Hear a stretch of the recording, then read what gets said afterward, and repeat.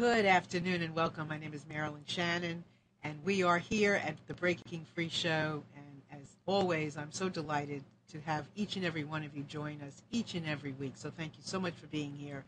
We have a wonderful show in store for you today. I'm really excited. It's going to bring me back not only to the present, but into my past as well. So I'm really excited about that.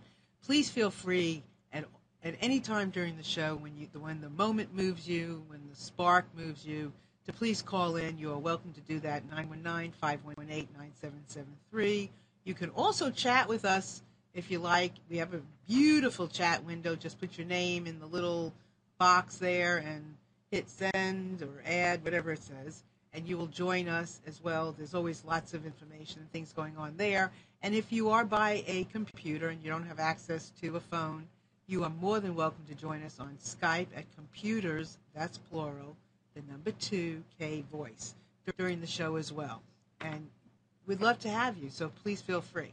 So let me say good morning or good afternoon to Amnon, our producer. Good morning, good afternoon, actually. Yeah. Here it's good afternoon. Yeah. How you doing? I'm just fine. How are you? I'm doing good. Did you enjoy any of the weather this weekend? I've enjoyed all the weather. Okay, good. I don't care if it's raining, I'm going to enjoy it. No, it was beautiful. It was beautiful. We were very fortunate to have had some beautiful weather, yes, right? Absolutely. Sunny and bright. I hope it's beautiful wherever you are. But wherever you are, whatever it is, enjoy it to the max, to the best that you can. And before we go on and before I introduce my guest to you, could you put up that first little slide there? Okay. I put this up each and every week so that you all know that you are invited to call in. This is your license to call in anytime you like during our show. This is your show. We do this for you.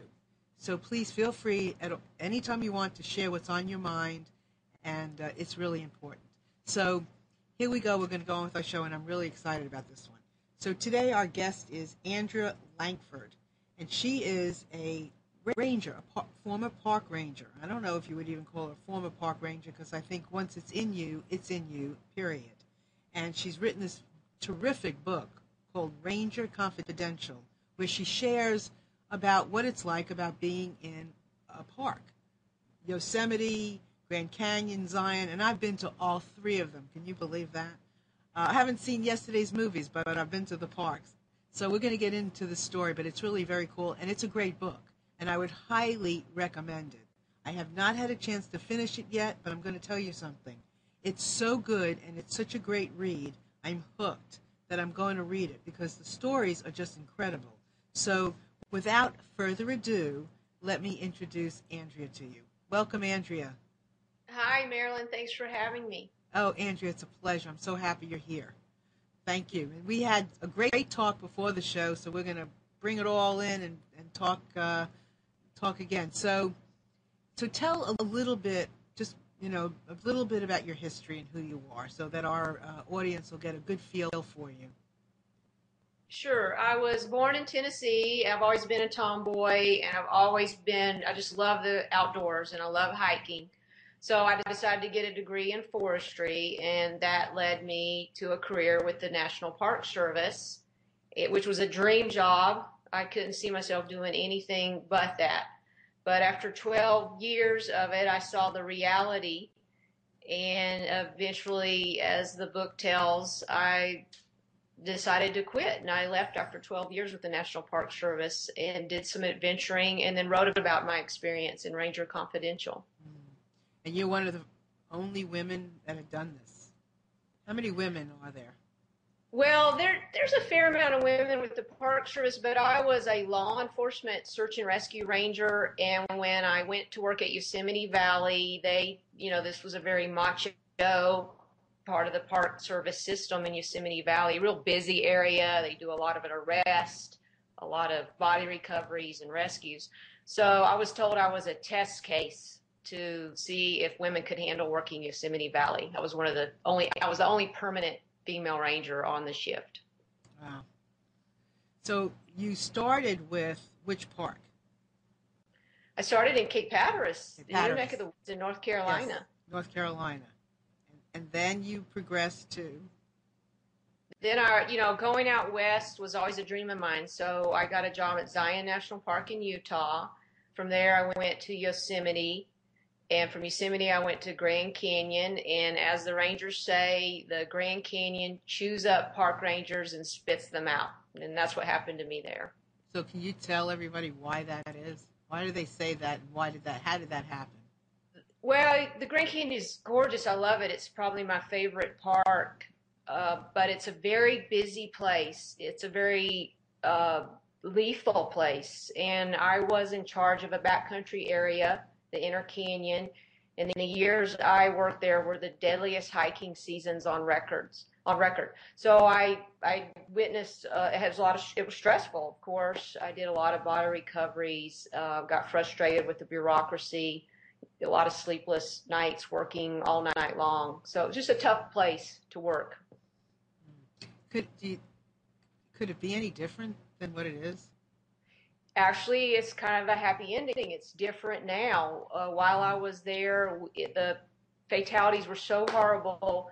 We started a preventative search and rescue program, and immediately we saw good effects, and lives have been saved and continue to be saved because of that program.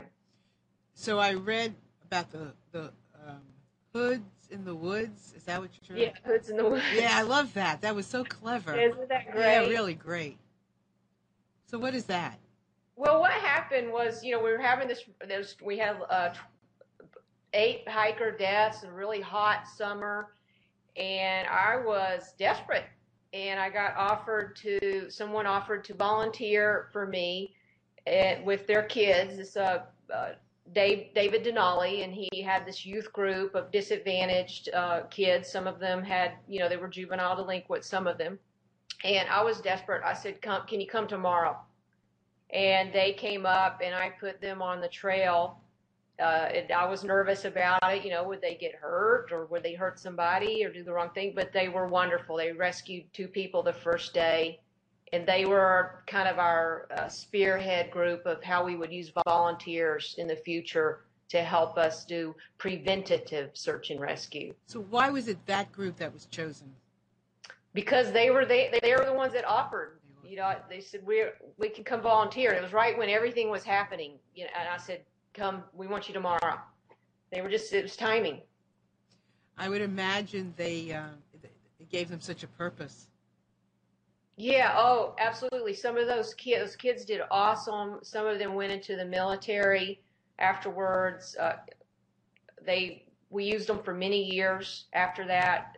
And one of the leaders of the group, he was a college graduate, Cale Schaefer, ended up being the first preventative search and rescue ranger that I hired.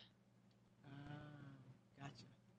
Yeah, it was just, I loved the whole idea because it's a win-win for everybody when you think about it. It was a really, the Ranger Confidential has some dark stories, but that was one of the happy endings in the book, was the PSAR program at Grand Canyon. Yeah. I'm real proud of it. Yeah. I was, when I was 16 or 17, I went on a teen tour down to the Grand Canyon, and I will never forget that experience as long as I live. We didn't hike, we went on mules. And it was, if I remember correctly, it was 3 hours down and 4 hours up. And we didn't go all the way down to where the hotel is. I think we went to one level. Maybe you can tell me where we went because I don't remember. And the one thing they told us is don't let the mules eat the grass. I don't know if they were being funny or serious. Right. But my mule did not want to listen to a thing I told it. Sure. Every chance that mule had, its head was over the rock. And I was like over the rock, but I was telling Andrea back then I didn't have a fear of heights. I would do anything. I didn't care. And I remember hugging the canyon wall so much. The path was so narrow, and you had hikers coming on the same path as me and my mule. And so I ripped my shoes. Wow. I remember, I had my camera hooked to my belt, and I was wearing a hat because of this, and my... Sure. Yeah, and I was up and down so much that my camera opened up. I lost my film. it was quite the trip. And I remember how I felt when I got off the mule. I mean, my legs were like spread out. You know, I couldn't get them together because they were like so painful. But it was one of the most amazing experiences in my life. So, yeah, it was great for me Yes. on my side. Yeah, so I have to ask you a question. Did you Yeah. get a butt blister? You know, I probably did, but my butt was so numb I wouldn't know it. I do remember though. We were like I was on on this teen tour, so I remember we had different. You know, we were different levels. In other words, you know, one group would leave first, and the next group would get on the mule. So we were like all the way down. You know, and I remember looking up and yelling to my friends up on the top, "Oh my God, you can't believe this!" And then coming down, they were like, "Oh my God, wait till you see this." I mean, it was amazing. Yeah. Do they still do that? Oh yeah, no, the mule trips are still go on. It's really one of the safer ways, to go down in the canyon is on a mule. But I did have one lady, bless her heart, she had a butt blister the size of a dinner plate. I felt so sorry for her for riding the mules. No, I think mine was just too numb. Yeah, mean, you were young too. Yeah, I was young, and I guess I don't know, but it was the most. And I'm like, could you? Here's a great. What's next? Yeah. There's a great picture of Andrea, and then the next one is the picture of her book, so you all can see it. It's a great book. We'll come back to that, and then the next picture. Okay, here we go. That's not me, but it could have been. So there's so many stories, wonderful, wonderful stories in your book that if I said to you, tell me about this one, it wouldn't do it justice because there's so many backhand stories of just what it was like. So I just said, I thought about it this morning and I said, you know what, Andrea, pick one. Just start telling us about the stories. What's the first story that you would share with us today? Okay, God, there's like you said, there's so many, but and I'm gonna think of one of the happier ones. One of my favorites, I write about a ranger, a friend of mine named Mary Littell, and she was also one of the few female rangers when I was there. And the guys didn't. She was a rock climber, really athletic young woman, and the guys. She was sort of like Rudolph the Red-Nosed Reindeer. They didn't want to let her, pull Santa's sleigh. And she was always fighting to be a part of that. But there's a great story in the book where she gets on a rescue on El Capitan, a real high mountain in Yosemite, with a sheer cliff. And she ends up being the first female ranger to do a high angle rescue off of El Cap, where she rappels off a 3,000-foot cliff to rescue these men who were a little surprised to see a female ranger, female come down and be the one to rescue them. So that is a real fun story that I enjoy. And so there was a lot of people I read the story about, where a lot of people not drinking enough water, huh? At the Grand Canyon, and this is the thing, there are people drinking not enough water and people drinking too much water. We did such a good job of scaring everybody about dehydration that some people were guzzling gallons of water, and they would come down with something called hyponatremia, which basically means low blood sodium, and that will make your brain, they were diluting themselves. Water intoxication is another word for it, and it can actually kill you. And they were diluting themselves so much, they would have all this altered consciousness. One guy bit a volunteer. One guy tried to drink his flashlight. So we were having to rescue people who had drank too much water as well as people who had drank too little. So how many rangers were on duty at one time? Or are you always on duty? You're sort of always on duty. You live in the park. You're always on call. They have a general alarm siren that sounds like an air raid siren, and you would hear that while you were off duty and know that you had to go back to work because something bad had happened. But it was always short staffed. You have different districts, and in my district, I had as many as 9 rangers, but there might only be 4 on at one time. Then you have other districts that would have more rangers on. But we were always short-staffed for the caseload. Lots of overtime, lots of long nights. And how? So you would just hike all over. You would just do like regular patrols, or were you just called upon when things got bad? Both. I was the supervisor, so I also had a lot of office work and supervision, but I was also a medic, so and law enforcement there too. So I did both. And my employees lived in cabins down in the canyon. Down in the canyon, like down. And so they were living there, and all hours of the night there'd be people knocking at their door with it could be anything from I've got a blister on my toe to I think my wife is dead. She fell off a cliff. It could be anything that you would get called out for in the middle of the night. What kind of training do you have to go through to do what you did? There's law enforcement training at the Federal Law Enforcement Academy in Georgia. And also a lot of the rangers are at least EMTs. I was a park medic, which is like a paramedic, and also wildland firefighting and structural firefighting training. We wore many hats. That was part of the stress when you arrived on the scene, you weren't just the cop. You were the cop, you were the firefighter, you were the medic, you were the psychiatrist for everybody there. You had to do all those roles at once.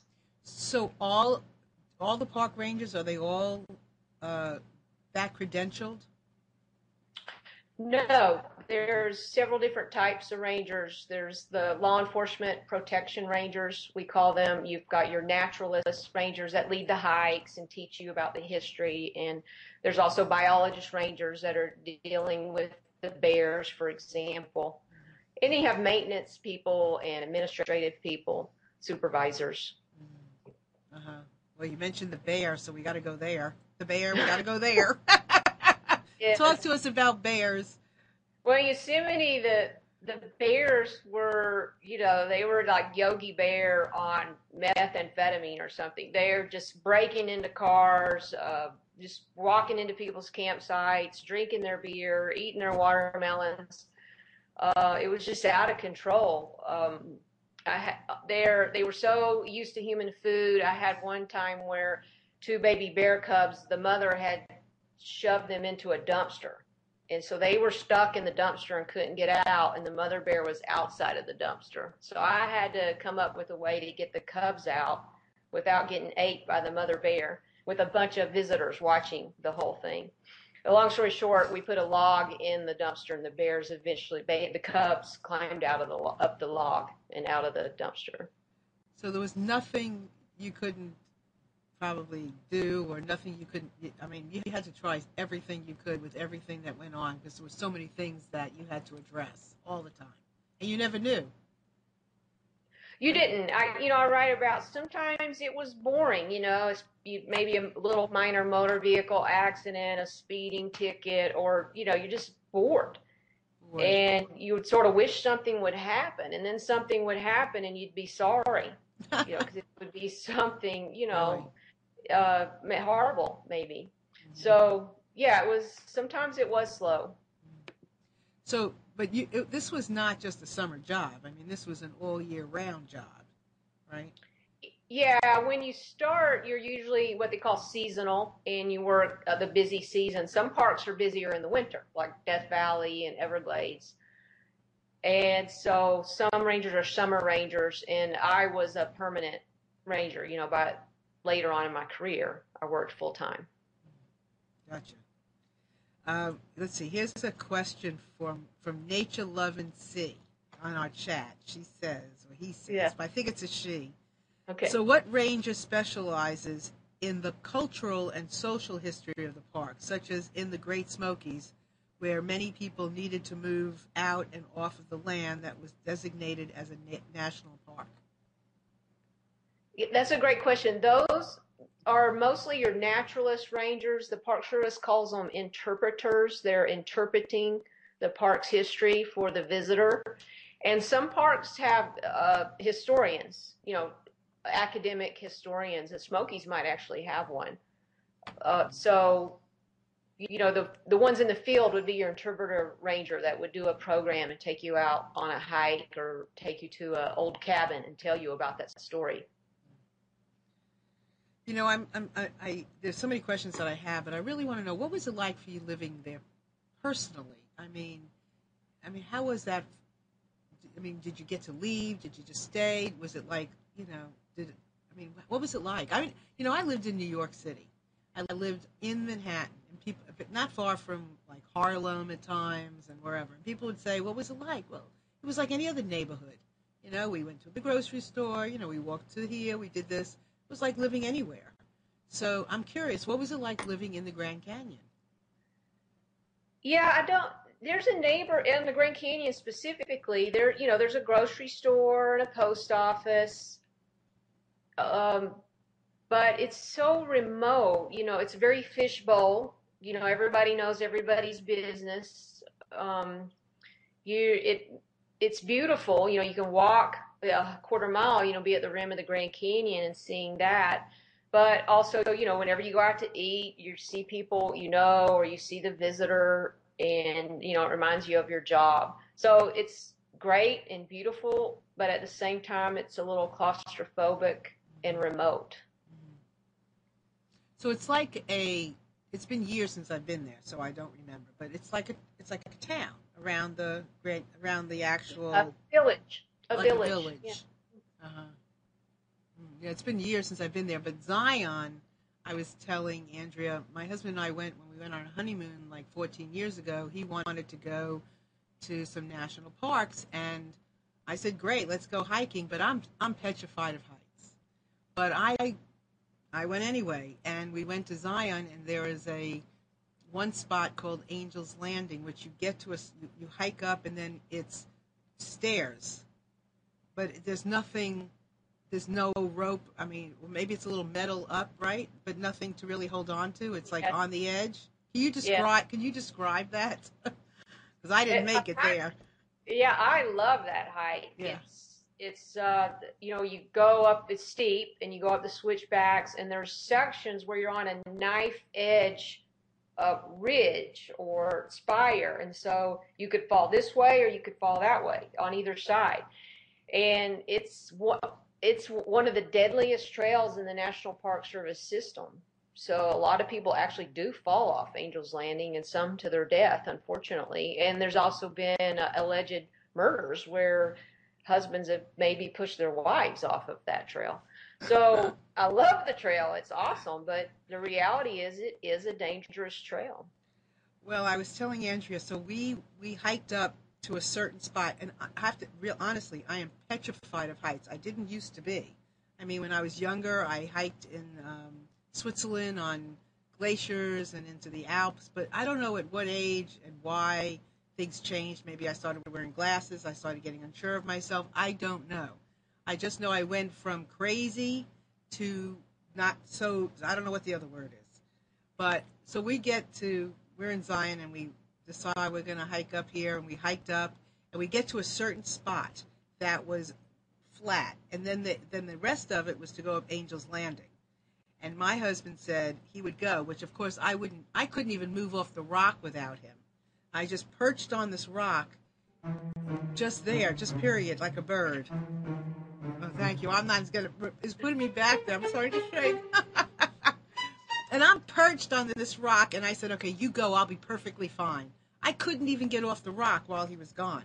So he goes up, and all of a sudden, it starts to get pitch black, dark, like and it starts to get windy, and all these things, and people are coming down Angel's Landing, and they tell me nobody is moving. They came down, but nobody else is moving. Of course, my husband was not one of them. And some very nice person helped me, held my hand and got me under cover a little further down, because I couldn't go by myself. My legs wouldn't go. And I just waited and waited and hoped to God my husband came down. And that was my experience on Angel's Landing. It was petrifying. And I believe it's... Go ahead. Yeah. Yeah, I don't think you're alone. I think that trail scares a lot of people. So, what is the most dangerous park in the country? Is there a most dangerous park, or is there just most dangerous trails? There's both. It'll vary. The statistics will vary, but Grand Canyon and Yosemite are both probably in the top three, almost probably every year. It's improved at Grand Canyon with PSAR. But both those parks, you got a lot of people.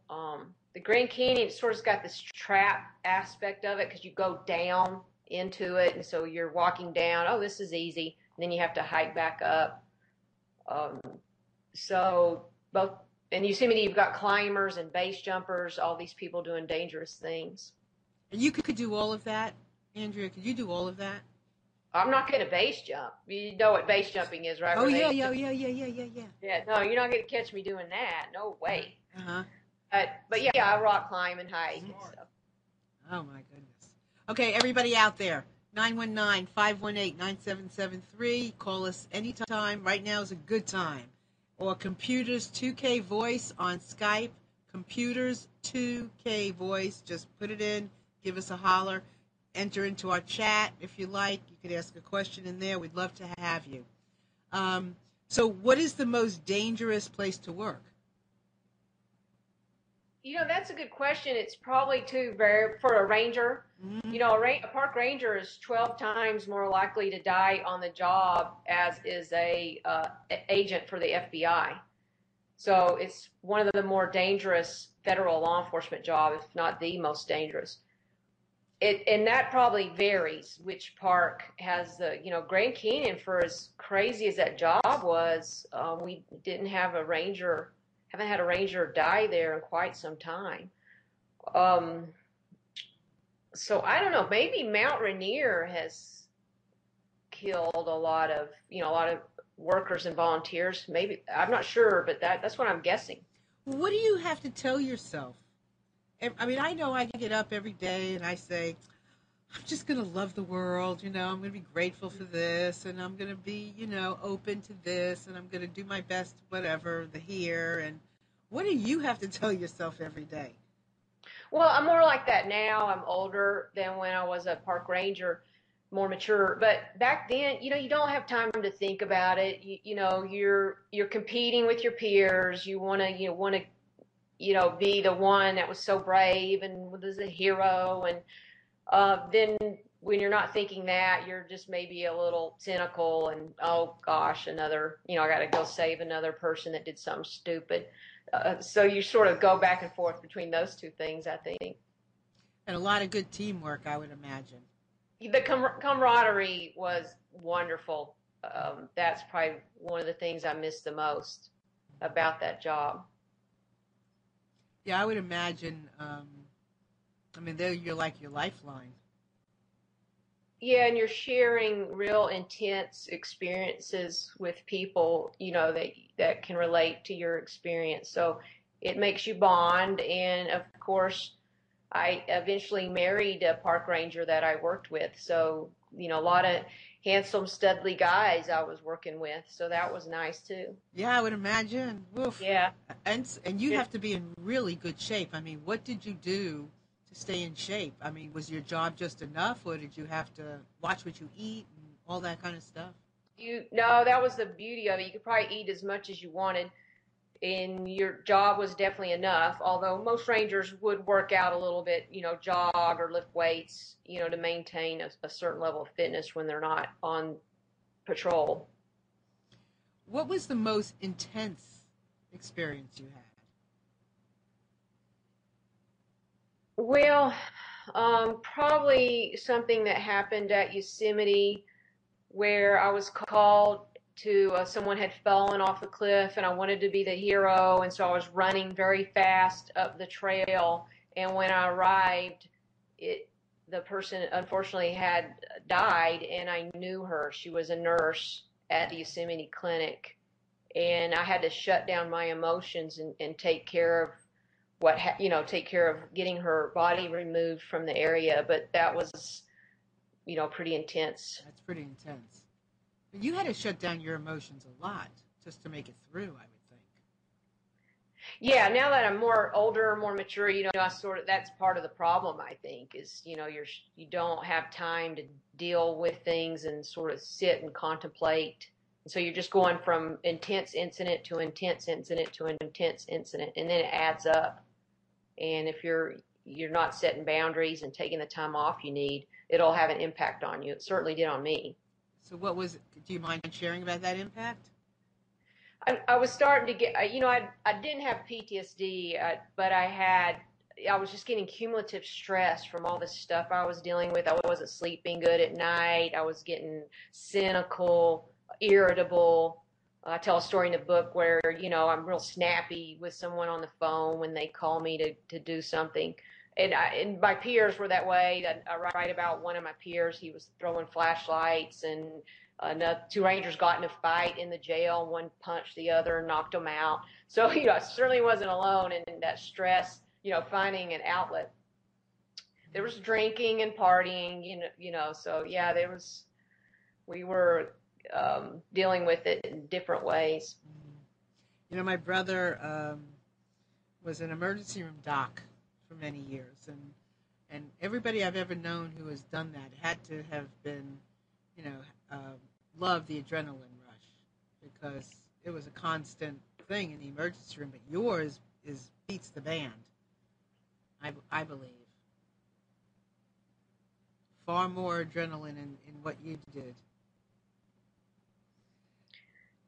Well, maybe more constant adrenaline, but just add that you're not an emergency room doctor. You're just a paramedic, and you're hanging off a cliff on El Capitan with someone with a serious head injury, and there's a lightning storm, so you can't fly him out.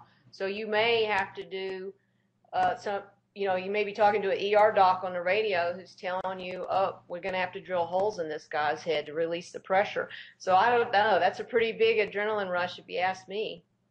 So like now, and I want to ask you about your next book, because that's your other book about folklore. I think that the haunted hikes, you said. I really want to hear about that. But I want to know, like, your life now. Do you miss any of that adrenaline, or you just like you go for the quiet, just the real quiet, meditative, sedentary? How is it now for you?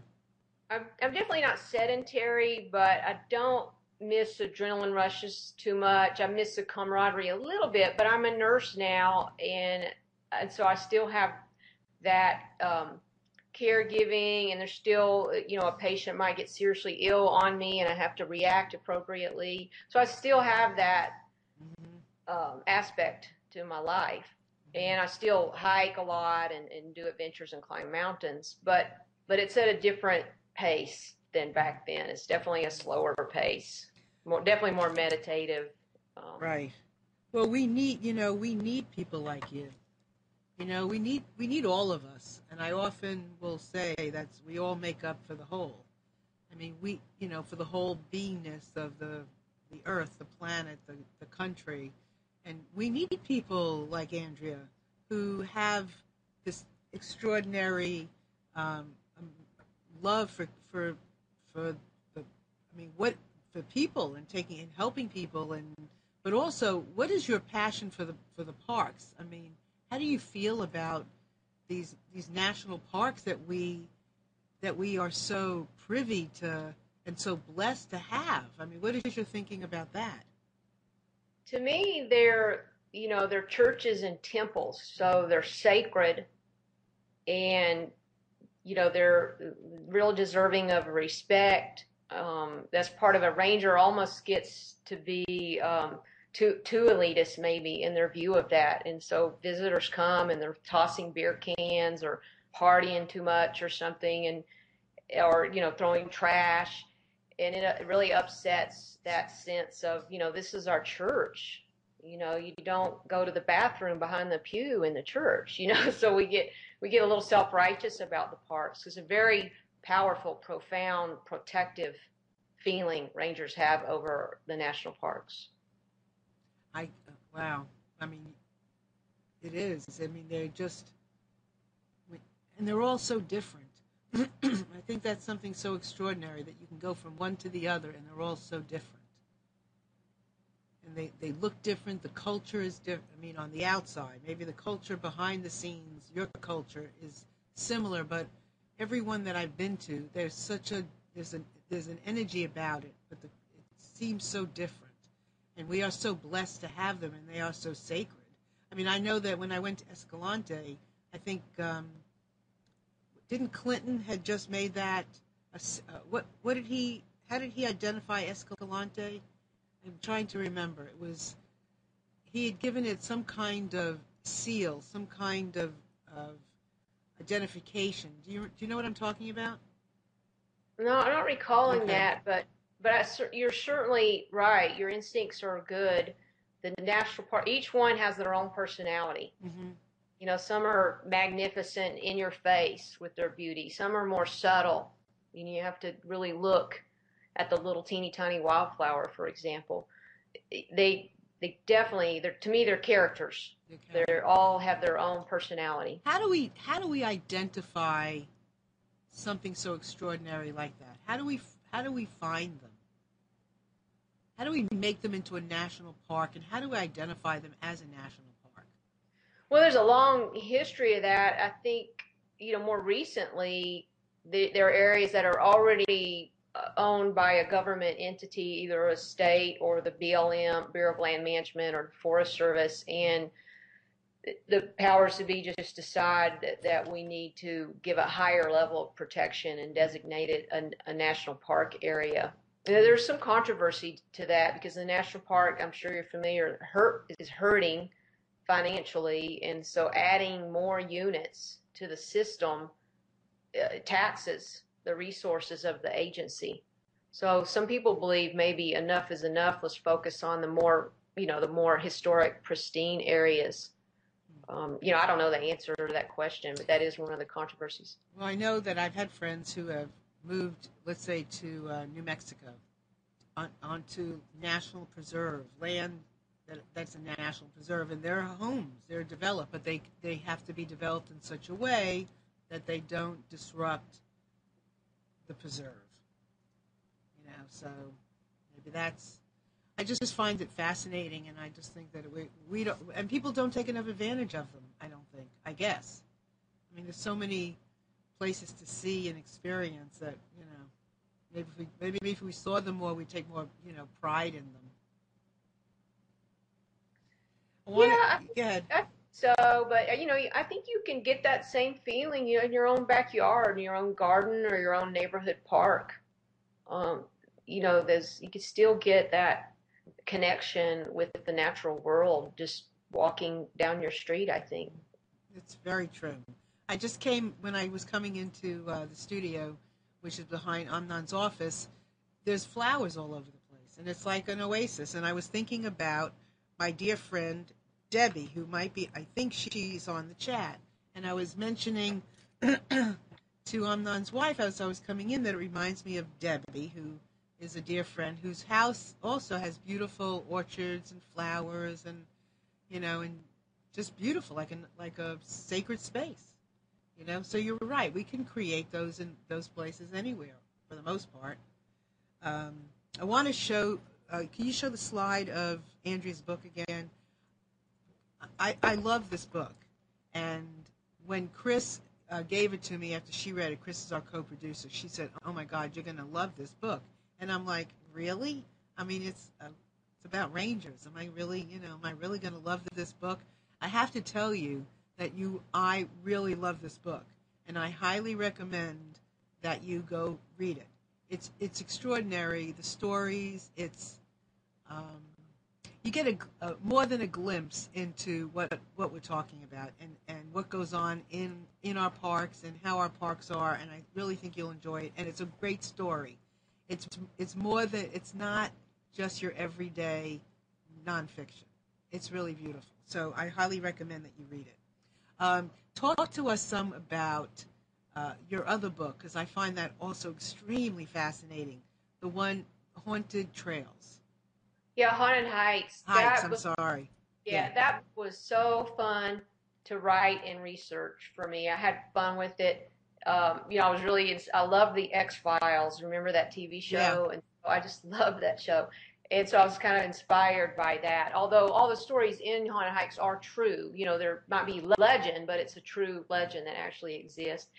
And so I wanted to write, because as a ranger, you go to a campfire with other rangers, and maybe you're sharing some whiskey, and people start telling stories of things they had seen or heard in the park that they couldn't explain. And so I knew there was all these supernatural elements of stories that weren't being documented and that the visitors knew nothing about. And so I decided to just attack that and just find all these stories and put them down to paper. And I told them truthfully, but did it with a real kind of tongue-in-cheek sense of humor as well. I also wrote about unsolved cases, murders in parks that hadn't been solved yet. So I loved writing that book. That was just fun. So give us a story. Tell us a story about one of those particular hikes. One of those stories you heard. Yosemite is a great park for that. The Native Americans that did not live in the park warned the first whites that came to the area, warned them that Yosemite Valley was the valley of death and evil spirits. So very superstitious about Yosemite Valley. And there's a waterfall that we call Bridal Veil Falls. The local tribes called it Pohono Falls, and that Pohono means evil wind.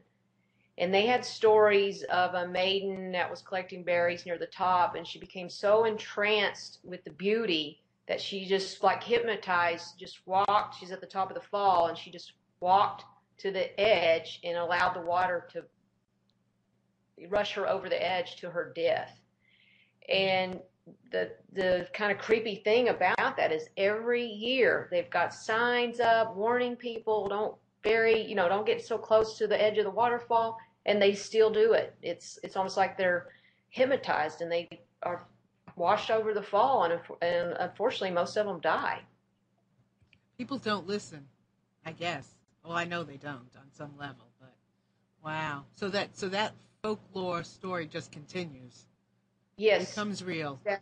And that's what I was seeing, it's almost, I wonder if to the Native Americans, it was like a safety sign to tell this ghost story about this evil spirit that might push you off a waterfall. It was a way to, maybe that's what Park Service needs to do, put stories up about Pohono at the top so it'll stick in their mind more maybe. Yeah. I remember, and I don't know if it was in Yellowstone or Yosemite, but I remember a place called Mirror Lake. Yes. Where is that? That's in Yosemite Valley. Yosemite Valley. And there's a story in Haunted Hikes about Mirror Lake. Oh, could you tell me, please? Because I was there. Yeah, a young woman was stabbed on the trail to Mirror Lake in the 80s, and they never solved it. And there's a lot of people there. It's not a remote area. And so, like, within a matter of a minute or less, between people seeing her alive and then seeing her dead, someone stabbed her and got away. Still unsolved to this day. Yeah, I have a friend who's been on the show before who's a similar thing happened in Virginia. At a daughter came out of rafting and unsolved mystery. Yeah. Yeah. So are there any other stories, whether they're unsolved crimes or any of the other hiking folklore stories that you can share? Oh yeah, there are tons of them. I'm trying to think one of my favorite ghosts. Some of the funny, silly ones is there was a sex-starved female Sasquatch in Olympic National Park that was apparently accosting male campers, and there's so many. Let's see, pick a park. Pick a park? Yeah, pick a park. See if I can come up with some. Oh, pick a park. Oh, you're talking about Appalachian Trail, right? Yeah. Talk about, because I went on there too. There's a place called Scare Rock, and this rock on the trail. Where is it? Where is it, Andrea? Which part of the Virginia, near the Blue Ridge Parkway. Okay. And that rock, there was this goes way back. I looked up what story from long, long ago in oral histories, and there was a slave owner that lived near this Scare Rock, and he was cruel man, And one day he rode by that rock, and this big weird creature came out from behind the rock, and he was so spooked. He and his horse, galloped all the way back to his house, and he told somebody that he had seen this scary thing at this rock. The next day, they went to wake him up, and he was dead. So now they call that rock Scare Rock. Wow. Phew, what great stories. Yeah. What great stories. Chris is asking for you to tell us the story about the sea turtles at Cape Hatteras. Oh, yeah, I get asked that a lot. I was a young ranger at Cape Hatteras, and it was my first time to be a ranger. And, I was young. I wasn't sure if this is what I was going to do or not. And they made me work the early shift. So I had to get up at 5 in the morning, which when you're young, you're like, really? And I would get up in the morning, and I was told to look for tracks every morning on the beach. And so one day I saw the tracks of big tracks coming up, and then it's where a turtle had laid her nest. And then I'm supposed to find the nest, and then we would, if it was below high tide, or we would move it to a safer location. And the eggs are like little ping pong balls, really cute. So then it was about 2 months later, I would be driving by, and I discovered that one of these nests had hatched, and all the little baby sea turtles were coming out of the nest. And it was just so touched me and moved me. And I picked up one and held it in my hand. And I knew then that this was my calling, that I would risk my life to protect these turtles. See, so it makes me tear up right now just talking about it. It was a very profound time for me. Wow. It's where I committed to the job. So to protect what? All the nature and the wildlife therein. That's the Organic Act and the National Park Service. And so there's also a saying, motto that park rangers have, and it's protect the park from the people from the park, and the people from themselves. So you're trying to protect all those things at once, and sometimes they're in conflict with each other. That is one heck of a juggling act. It was. It still is, obviously, for the rangers working today. So who do you have the most, I don't even know if this is a fair question, but who do you feel the most allegiance to, the park or the people? I think at first it might have been the park to some degree, but later on especially at Grand Canyon, people were really dying on me and my peers and my employees. And so I began to kind of have a love-hate relationship with the park, where I was afraid of it as much as I loved it. So, yeah, it was a kind of a bizarre position to be in. I mean, these parks talk, don't they? I mean, they communicate. Yeah, they do. Sometimes I would feel like certain areas of the park held grudges. If you didn't act respectfully while you were traveling there, you put yourself at risk of having an accident. Amazing. So you're married now, right? And your husband, is he Yes. still doing what he was doing before? He's something similar. He's a special agent, which is like a detective for the Forest Service, which is different than the National Park Service, but has a similar mission, where they're protecting national forest. He's got a big job too. There's a lot to protect. Yeah, and parks experience this too. They have people growing illegal marijuana farms in the forest, so that's kind of a dangerous aspect of their job, dealing with that. Fires, arsonists, people setting fires. And that kind of thing just leaves me speechless.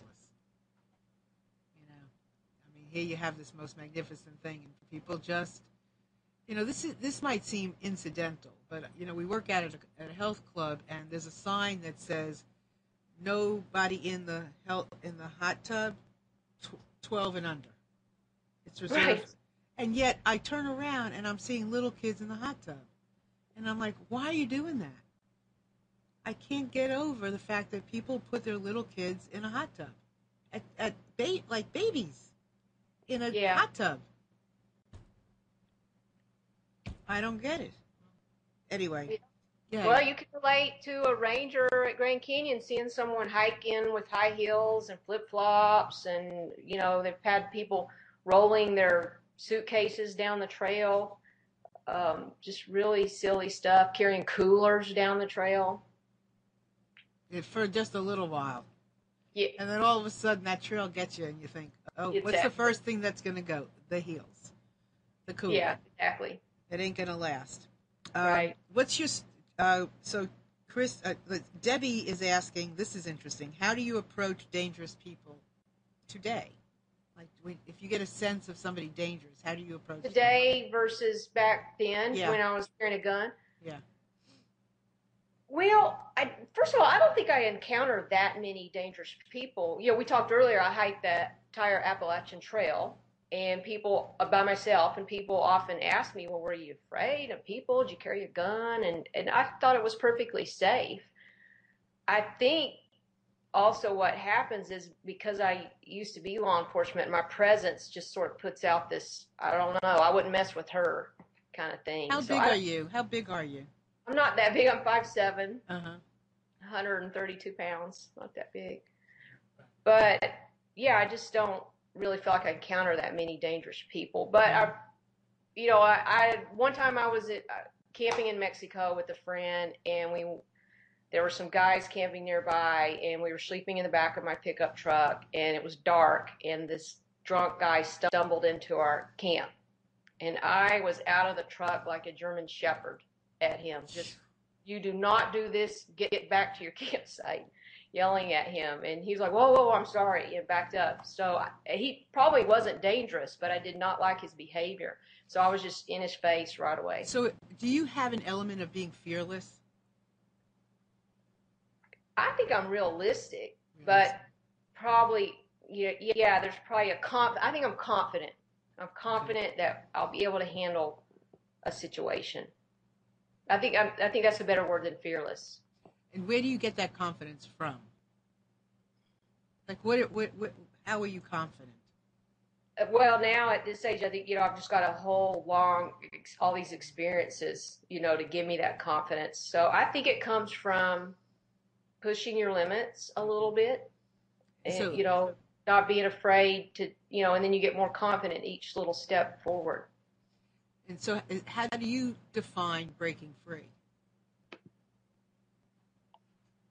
Well, yeah, I think you come right to a good segue there. I think it's going beyond crossing your fear barrier, walking past that line of where you start to feel a little afraid. Walk past that, whether it's quitting your job and doing something different or rappelling off a rope to save somebody, stepping past that point where you were afraid. Because I would imagine, you were afraid. Every time there are a lot of times that I come here and I'm a little afraid. I'm going to be live. I'm going to be talking to somebody maybe I don't know. I'm a little afraid. I would imagine you had a lot of fear that you were able to go over that barrier in your job on a regular basis.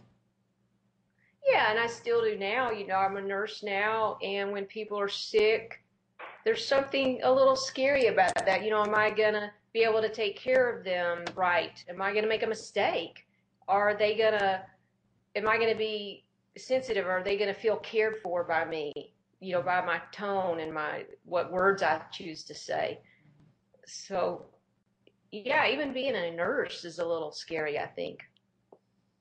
But you have experience breaking free on a fairly regular basis. Yeah, I agree with you. I think I do. So I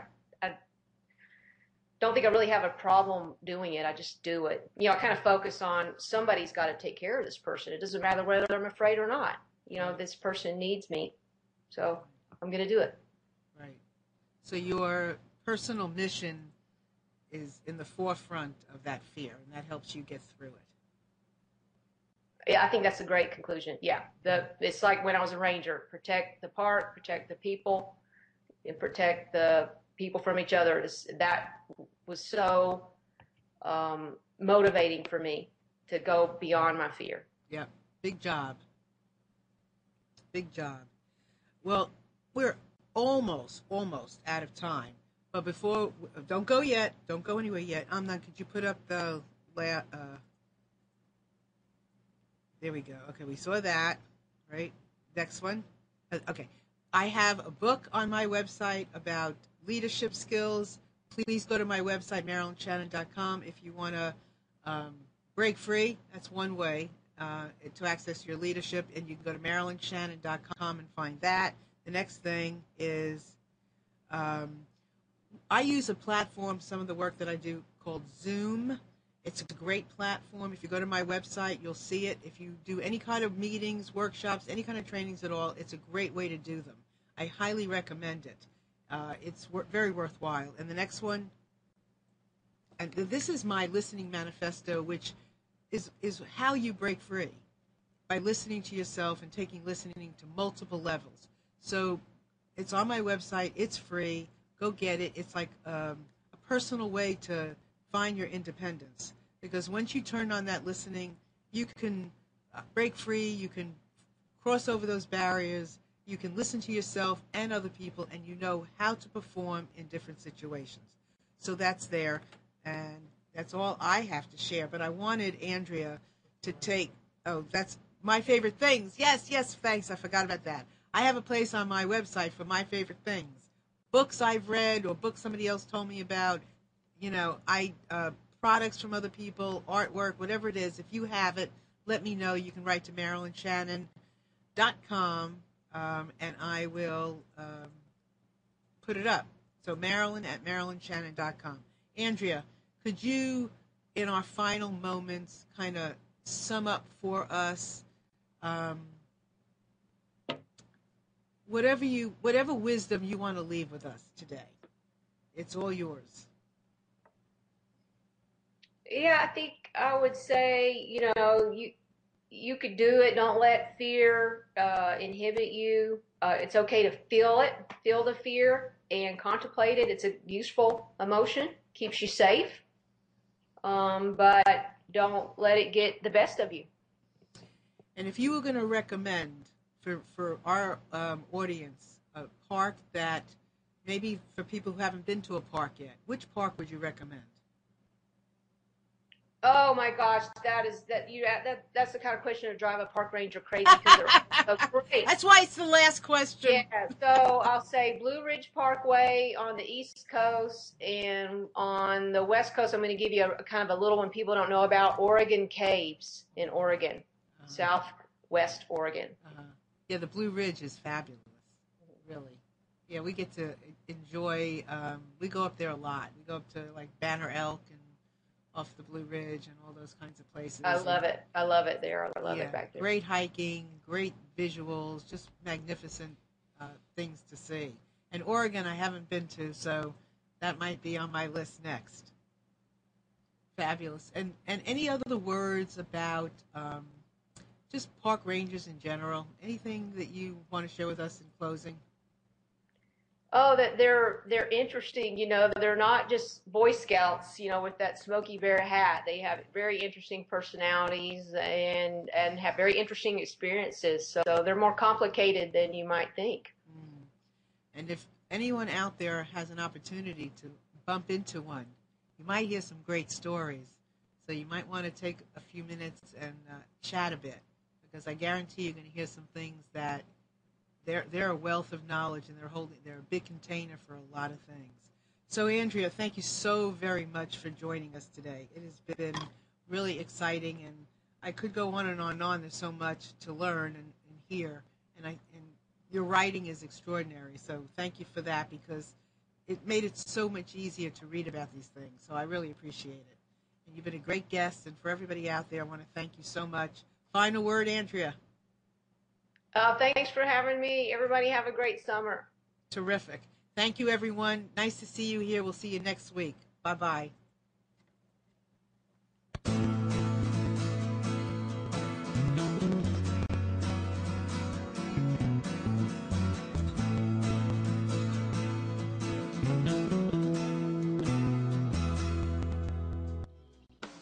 You are tuned to the Nissan Communications Network. Our weekly lineup of call-in programs includes Computers 2K Now with Amnon Nissan, Health In with Debbie Bruck, Breaking Free with Marilyn Shannon, Lessons of Vietnam with NCVBI members, The Tanya Love Show, Your Healthy Pet with Gisela DiCarlo. And if you tuned in too late, you can always watch each program in its entirety or download an MP3 audio file of it at www.nissancommunications.com. Sponsored by Atomus.com, makers of quality video recorders and converters for professionals, CarolinaApparel.com, and DeltaForce.net.